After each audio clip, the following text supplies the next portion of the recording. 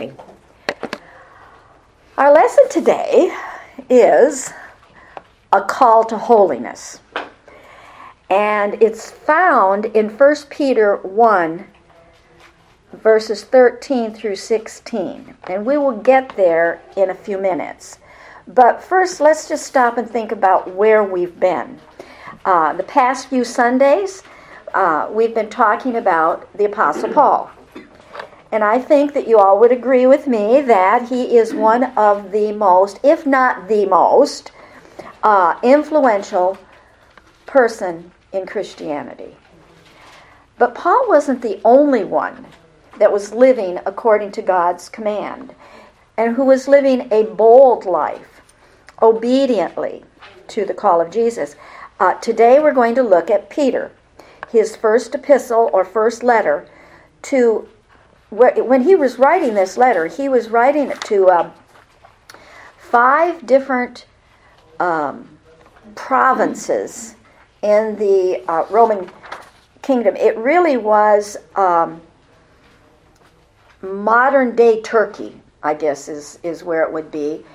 And this letter was written to believers. So we have to keep that in mind. Whenever we're reading these passages, we need to decide, is it something for me? Is he telling me personally something that I need to know? Or is he trying to equip me to know how to talk to someone that isn't saved? So he is trying to explain to these believers how they should live. And I've been saved, maybe, I haven't been saved as long as... I'm trying to think. How long have I been saved? Probably about 45 years. Okay, I think. I never did write it down. I just know it happened. And I can tell you how it happened. I know what I said. So anyway, but even though I've been saved all those years, and you've been saved many years, we haven't arrived. The passage is a call to holiness. And every time Pastor says something about being holy, I get like, wow, I could never be like that. I guess it's because I know that God has set a very high standard for us as believers. But when we start talking about the doctrine of holiness, there's a word that is often used, a very common word among us, which is sanctification. And sanctification is what happens the process of sanctification is what happens the moment we become saved. So, tell me what sanctification means. What does the word sanctification mean? It's something that happened. It began when we got saved. What is it? Set apart. Say it. Set apart. Set apart. Okay, that's the word. It means being set apart. And I put down here, basically, it is to be sanctified as a believer is when we were saved, we were set apart for what? A specific use. So what is our specific use? What did God set us apart for? To evangelize. To evangelize, the Great Commission. Mm-hmm. And that's primary. What else? To glorify God. To glorify God. And whenever I think of that word, I think of that word holy. To have holiness. To be holy. Well, the same root word, the same word that is translated sanctified also could be saints, or to make holy. So when we think of being sanctified, being set apart, God set us apart to be holy. And so that's kind of the definition. So even though we are set apart at the moment of salvation, we must grow into holiness. This can be called progressive sanctification. In other words, it's just going to keep going until we go to heaven. And God has set some very clear specifications as how He would like us to grow into holiness. Let's read 1 Peter 1, verses 13 through 16. And in my Bible it says, above that, just a note that it's exhortation to holiness. So, wherefore, gird up the loins of your mind, be sober, and hope to the end for the grace that is to be brought unto you at the revelation of Jesus Christ. And we're going to look at that. We're going to break that down in a minute.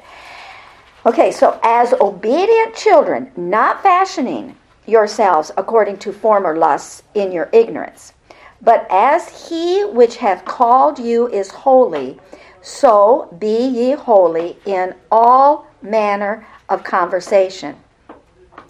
Because it is written, be ye holy, for I am holy. Okay, so Peter is saying, this is what you got to do.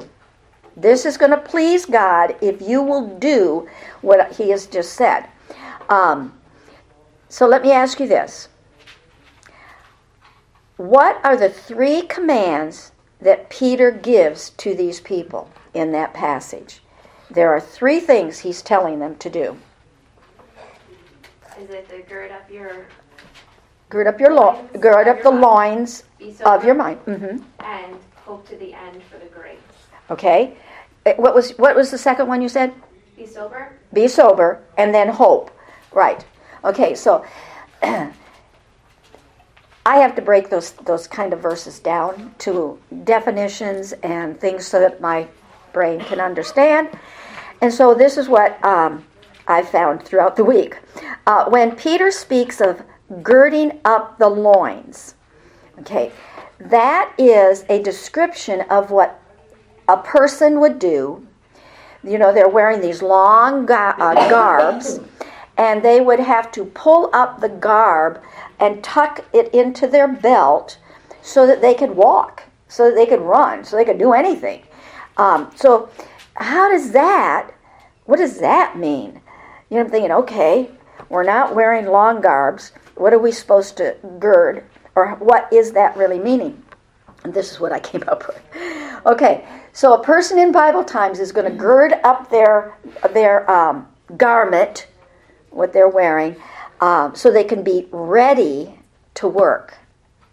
So, we are to keep our mind ready to receive pure thoughts and be able to determine truth.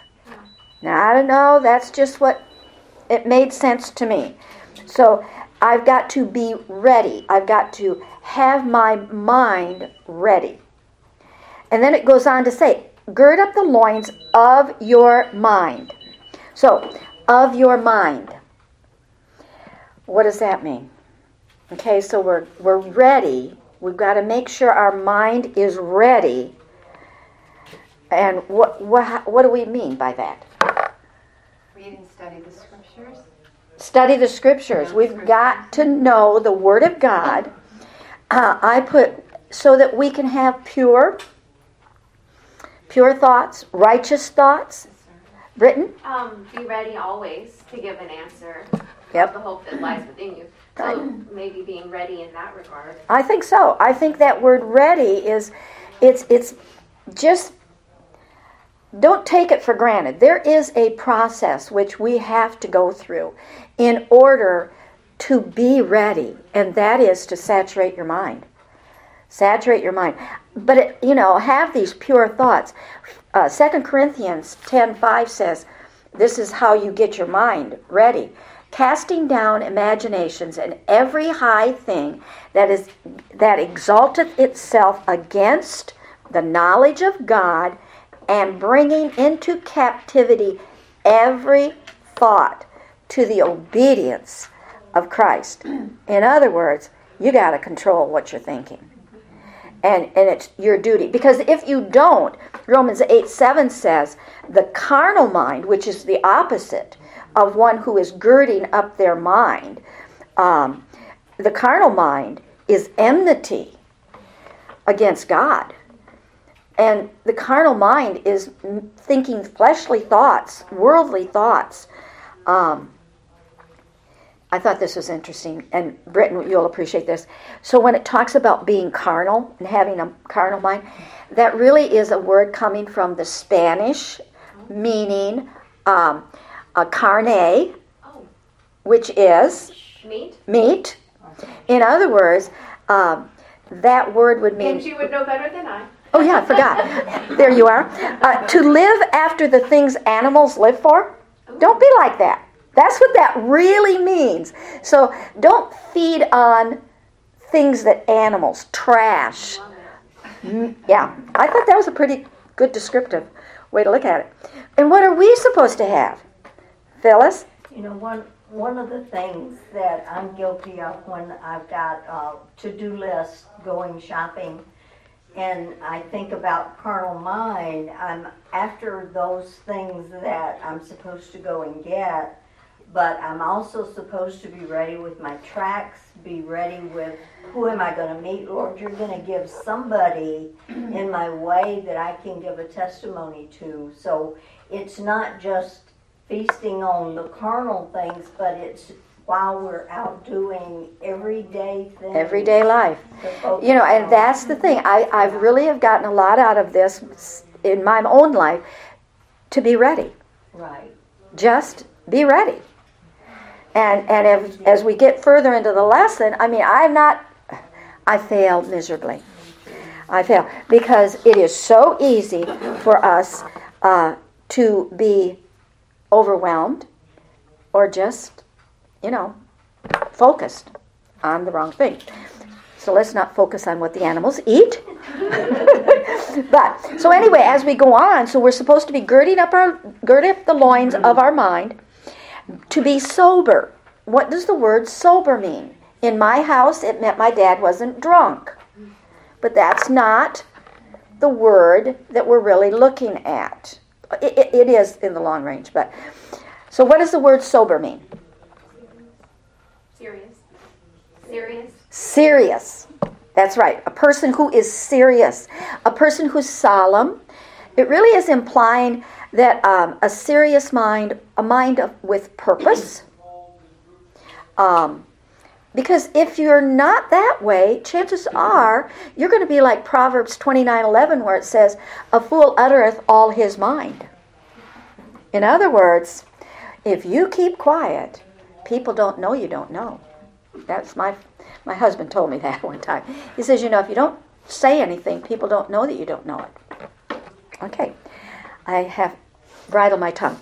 Anyway, to be sober is someone having a disciplined, controlled, sound mind. Okay, that makes sense to me. But beyond that, it really is saying we need to filter all of life's circumstances through Scripture and fleeing intoxicating influences. Okay, so we're to filter. That's easy for us to, you filter your water, you're taking out the impurities. But we're to filter life experiences. Life happens, and those things that are happening seem unbelievable, stressful at times. You all have either gone through it or are going through it, and so you know what I mean by that. But beyond filtering it, in other words, asking God, reveal yourself in this circumstance. Okay? Always looking at Scripture. But beyond that, and this came from the curriculum, fleeing, getting away from intoxicating influences. Now, what does that word, intoxicating influence, mean to you? Things that would take your focus away from where, because a person who's intoxicated doesn't have focus. Right. Their focus is all whacked up. And it's the same way with us. So many times we take our focus off of what we should have our focus on. I think that's part of being sober, keeping our focus where it needs to be. Right. And that's so important for us not to be thinking of as the carnal mind, the fleshly, sensual thoughts. That yes, we women even, we immediately think sensual, it has something to do with a man's mind. It's beyond that. We women are guilty also. So don't always just think about the men. So name some things that we should be filtering out of our mind. Fox News. What's that? Fox News. Fox News. Yes. The world. Yeah. Okay. What else? Gossip. Filter it through the scriptures. What? Gossip. Gossip. Mm-hmm. Negative thoughts about other people, Negative thoughts about especially other. people who live in your household. That's really And I appreciate that. She said negative thoughts. We should filter out negative thoughts about people. And then she added, especially those that are living at your house. Now, don't look at me like that has never crossed your mind. That you have always thought woohoo about your husband or your children. Yeah. One day, a couple weeks ago, we were talking about, how you treat other people. And I said, let me ask you this. Do you treat your brothers and sisters like you would treat a guest who came into your home? No. I said, don't you think that they deserve better treatment than guests, people you don't even know? And so that hit me home too. Oh, yeah. There are times I wouldn't say a guest, get up and get your own. Yeah. I wouldn't say that. I usually do, but that's. I'd be glad to get up But yeah. and get it. But yeah, I wouldn't have negative thoughts all the time about guests. Well, I don't know about you. You guys are probably much more. You've arrived further on the holiness path, but there are times when my husband just irks me. Okay, I'll go in. He's irked me about something he said, and I'll go in and I say to him, "I need to apologize. I'm sorry. I've not been treating you the way I should." And he goes, "You haven't?" Okay, so he didn't know, but God knew. Yeah, that's right. Okay, so we're supposed to have our mind under control. Now, being sober-minded does not mean you're to be a sourpuss. And, because having that sour disposition is really like having a life without joy. Right. Okay, and we've talked about joy. And I put down having a clear, clean mind is the source of joy. Because when I'm thinking right, I feel really good because I've yielded to the Holy Spirit. Okay, so there's another phrase in this passage here that it says, so we're to gird up the loins of your mind, we're to be sober, and this one here, to hope to the end for the grace that is to be brought unto you. Okay, so let's just talk about hope to the end. Without wavering, be steadfast. Cling to the grace that God has bestowed upon you. And remember that the grace that you've experienced through salvation was nothing, you did nothing to get it. It was all Jesus. And cling to the thought of that. It's the truth. That's the truth of salvation. And then it goes on to say, okay, it's going to be brought to us, that kind of grace. This grace is going to be brought to us at the revelation of Jesus Christ. So what is that? At the revelation of Jesus Christ. Is that the rapture? That's the rapture. When Jesus returns to this earth, all the mysteries that we have experienced, because we don't know everything about God, all of that is going to be revealed when He returns. Those that are unsaved, they didn't even know that they didn't know, some of them. Some of them just don't realize that the day is coming. So again, it goes back to be ready. Be ready with your mind, with your attitude, because Jesus is coming. He is going to come again.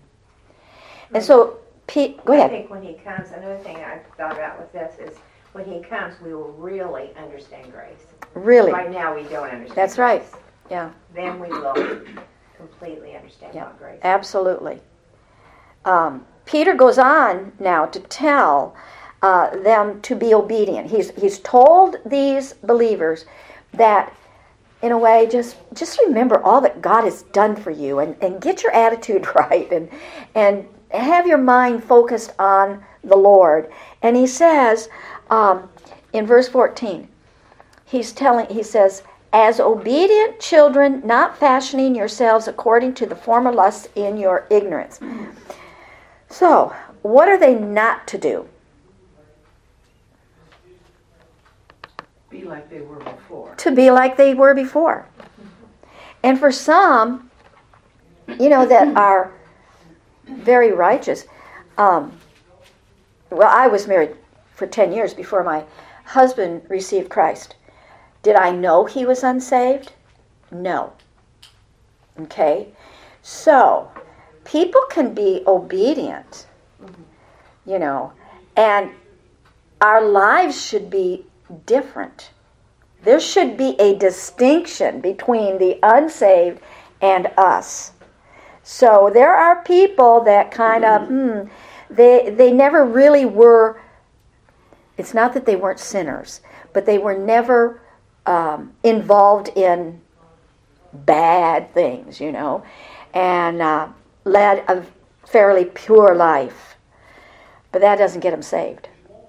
There's only one way to get saved, and that is put your trust in Jesus Christ and what he's done for you as he sacrificed his life for you. Any comments about that verse 14? Basically is saying, put it off. Put off the old man. And we've talked about that. Any other comments? I have one comment. Eunice? Like what you said, put off the old, nature.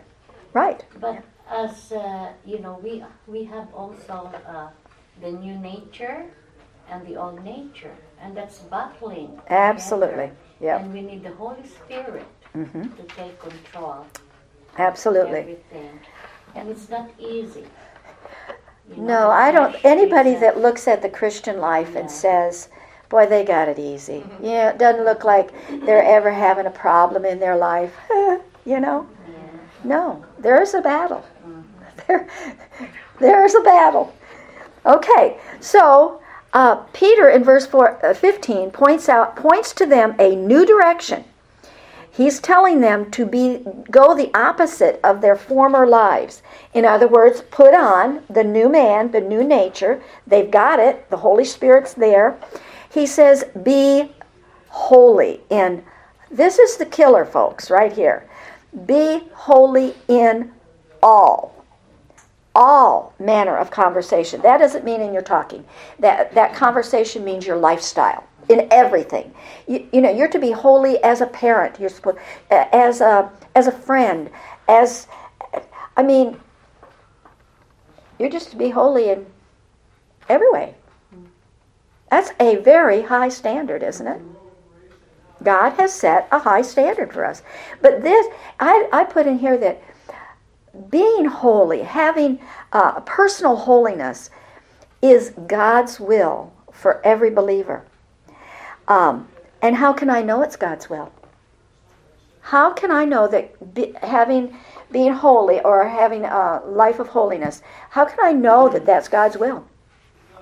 He's commanded it. He's commanded it. When in doubt, look in the scriptures, right?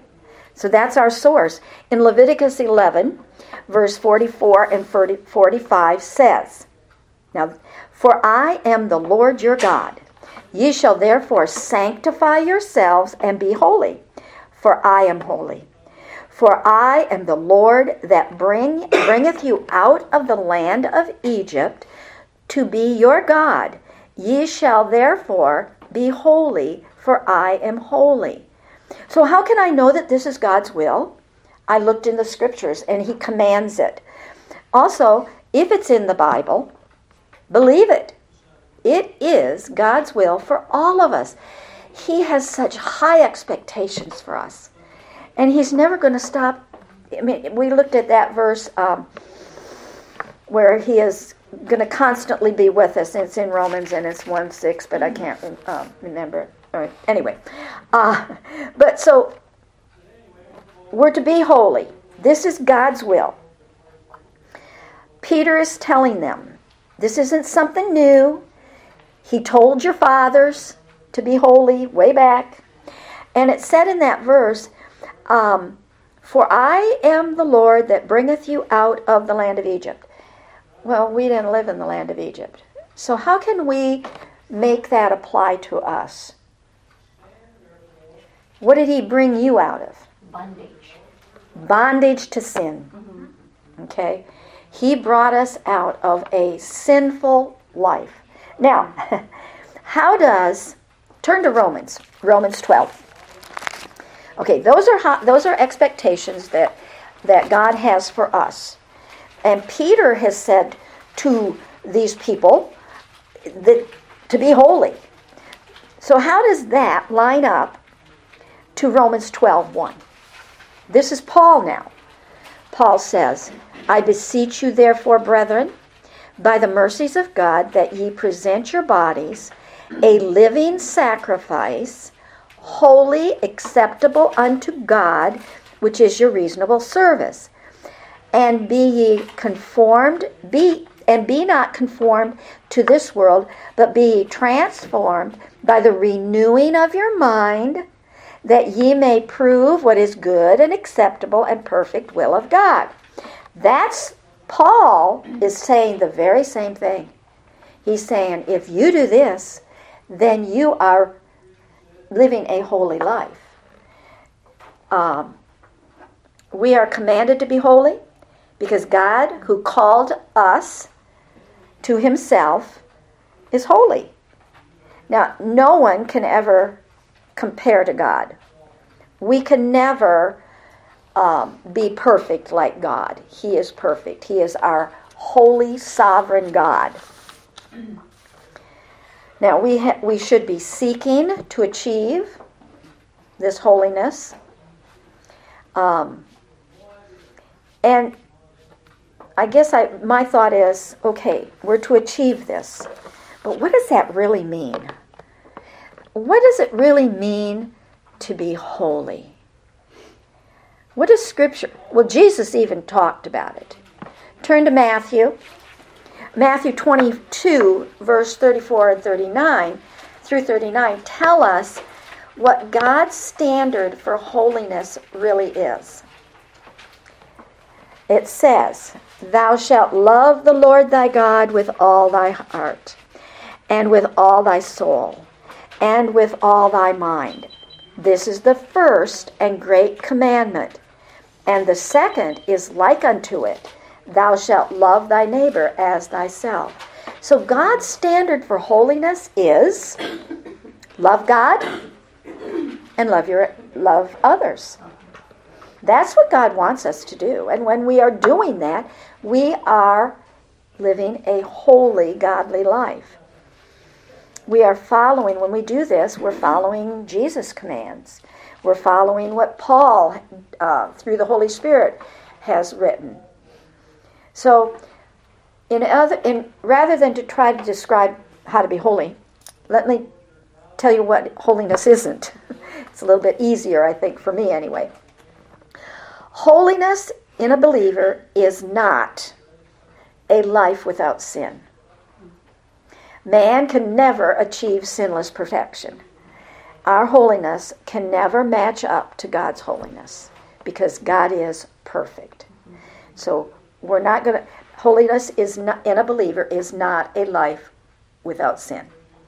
Holiness is not just something we try to work out in our lives. Now think about that. Holiness is not just something we try to work out in our lives. It is allowing the Holy Spirit to work in us and through us. It is, and I put this, I think this is an accurate statement, but kind of think about this. Holiness is not a choice. It is a requirement. Oh, yes. It is a requirement. And it's a requirement for all believers.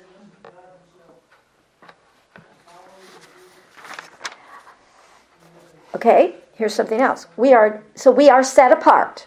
We would agree. That happened when we were saved. It's an ongoing process of being sanctified.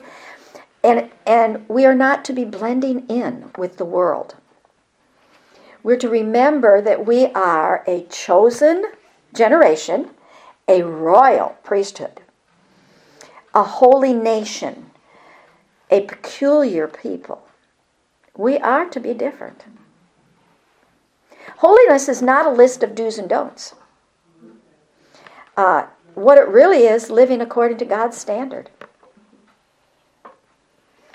I put this, living this type of obedient life can only be accomplished as a result of a close, intimate relationship with the one who died for us. You might as well just forget it. You're not going to achieve a holy, godly life if you're not working at maintaining a close relationship. And to have that close relationship with the Lord, what do we have to do? What are the things that we should be doing? Read our Bible. Read our Bible, pray every day. Okay? Those two things right there shouldn't be an option. We shouldn't think, well, if I have time. No, make time. My husband, he's a great one to say, you have time for what you want to do. Whatever it is you want to do, you just have time for it. So in other words, if you didn't have time to read your Bible yesterday, you just didn't make time for it. It's just as simple as that. We are called to grow into holiness, and that happens as we are yielding to the Spirit and being conformed into His image. We are to constantly remind ourselves of the glorious, I put in here Titus 2, looking for that blessed hope and glorious appearing of our great God and Savior Jesus Christ. We need to constantly remind ourselves of that. Otherwise, the world creeps in and we just become overwhelmed with situations. So as we're doing that, so we know Christ is coming, but until then, that's the way, until then, okay? We must, and this word was in the curriculum, and I thought, boy, this is true. We must intentionally be ready to submit yourself, therefore, to God, and resist the devil, and he will flee from you. James 4:7. If we don't intentionally do it, our natural flesh doesn't. Exactly. That's the thing. It is a battle. Like Eunice said, it is a constant battle. All our good intentions to live a godly life, striving to be seen as holy in the eyes of our God, is often disrupted by the devil. So our good intentions, we've got those good intentions. But, it happens. We get disrupted. Satan has a plan. 1 Peter 5:8 says, be sober, be vigilant, because your adversary the devil, as a roaring lion, walketh about seeking whom he may devour. You see, our enemy is the plan of Satan. Okay, so let's look at what God tells us to do. Because God, this isn't a surprise. God knows we're in this battle. So let's look at Ephesians. Now let me just tell you about this week. And anybody that's ever taught about the devil knows what I'm talking about. I told my husband on Monday, I read those passages on Sunday night, and I told him, I said, be ready. I'm probably not going to be a very nice person this week. I'm probably going to be ugly and grouchy. Because I know that Satan is out to get me. The battle is raging. But it really, this passage in Ephesians 6, is the answer if we would just do it. Okay, Ephesians 6:10.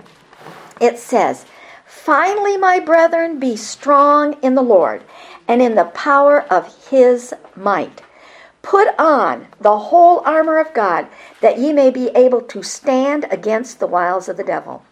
For we wrestle not against flesh and blood, but against principalities, against powers, against rulers of darkness, of the darkness of this world, against spiritual wickedness in high places. Wherefore, take unto you the whole armor, that ye may be able to withstand in the evil day, having done all to stand. Okay, let's just stop there for a minute. Paul wrote Ephesians, and he is saying to us that we are to not depend on our own strength. We are to claim and be strong. It says be strong in the Lord, because we can be confident that the power of God can get us through this battle that we have. It says we are to put on the whole armor of God. And I circled whole armor. It's not enough. It's a good thing to come to church 3 times a week, whatever. It's a good thing, but it's not enough. Put on the whole armor. You have to be in the Word of God. It's not enough to just be in the Word of God once a week, because the battle's raging every day. So we're to put on the whole armor of God. Any comments about those two scriptures? It goes on to say, stand. It never tells us, no place in Scripture does it tell us, that we are to attack or advance against the enemy.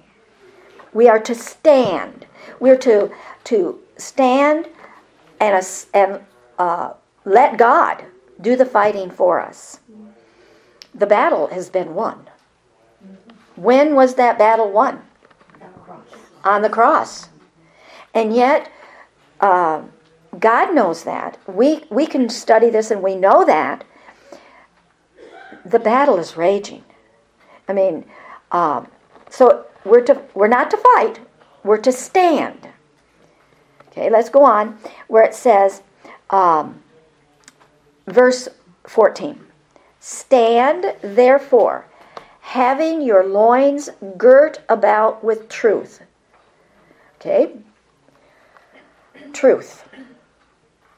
Truth is our, if there is a weapon, the truth of God's Word will always get you victory. That's why I never forgot, Pastor Shetler said years and years ago, you've got to have trigger verses so that when Satan is hurling his darts at you, you have something to stand with. You stand with the Word of God, and you speak the Word of God. And when you do, you'll get the victory. So you've got to know what verses, when you are fearful, what verse do you go to? Be ready. When you are overwhelmed with worries, what verse do you go to? What's that? 1 Peter 5:7. That's right. That's exactly. You've got to have these verses ready, because the enemy is going to continue to throw those darts at you. But when you stand, gird about with truth, you're going to be winning the battle.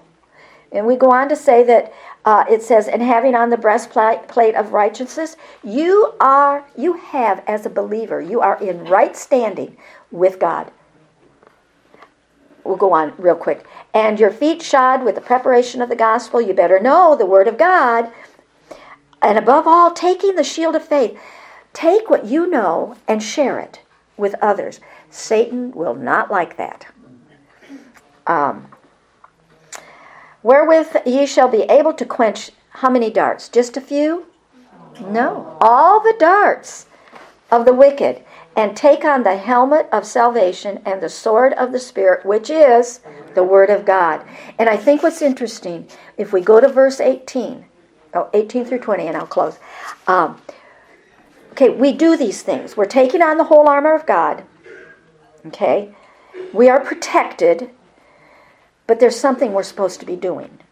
Praying always with all prayer and supplication in the Spirit, watching thereunto with all perseverance and supplication for all saints. And if we do that, I love these next two verses.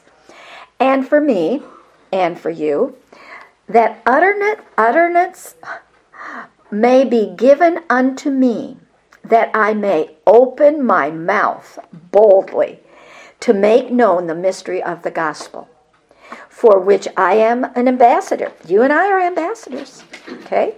We're ambassadors in bonds, that therein I may speak boldly as I ought to speak. Without the armor of God, you can't speak. I mean, you think you know something, it just doesn't come out right. You got to have the armor on. You've got to have your mind saturated with the Word of God. And then you will be able to be called a victorious Christian, a Christian who is living a holy life. Any comments? Angie? That reset, it can be overwhelming. You know, the reset is every morning. You have that time with the Lord every morning because you need that reset after a whole day. Getting muddied up by the devil and everything that's happening. And you get that time in the morning where God reminds you, I have things for you today that you need to let me do through you. Absolutely. That's the whole issue, the Holy Spirit working through us. Because every time we start doing it in ourselves, we're going to be failing. Georgia? Yeah, I was just going to say, you were talking about like time. And it's easy to say like, oh, I don't have time. But someone mentioned to me that, God's the one who gave us 24 hours in the day. I know that. And so he's given us all the time that we need. All the time but that we need. But it's just a matter of how we steward it. Yeah, absolutely. Absolutely. I Donna? was just going to say, like the breastplate of righteousness, guarding your heart, your mind. Absolutely. And just, if you think about that if you had seen my Bible, it was all full of colors. Oh, yeah, those scriptures right there. We have to saturate our mind and that's the way we can protect our heart. Okay, let's pray. Heavenly Father, thank you for your word. Thank you for doing what we could not do for ourselves. Then how you sent your wonderful Son to be our Savior. We are so thankful for Jesus. We thank you, Father, that we can have victory. Help each one of us this week to reset our mind and our heart and our life every day so that we may stand against the wiles of the devil. We pray now that you would be with us as we go into this service, that you would continue to speak to our hearts, causing us to be a stronger Christian, ready to fight the battle against Satan. We pray in Jesus' name. Amen.